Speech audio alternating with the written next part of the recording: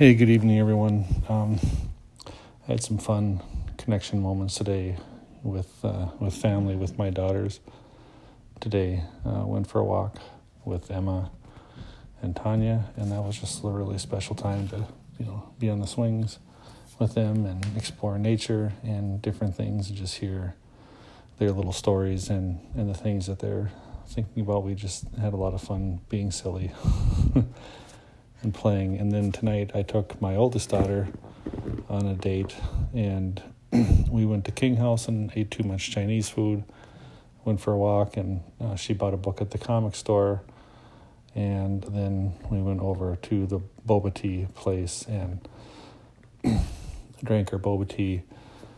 And then while we were there, we played a game, and normally we play Mancala or Uno, but I grabbed a new one called WTF, What the Fish. And neither one of us had played it before, and so we just had a lot of fun reading the instructions and figuring out how to play it. And the first hand went really slow, and then the second time it was a little more fast-paced, and we were having a lot of fun with it, just being silly and laughing. So take time to pause, do something new, be silly, and laugh.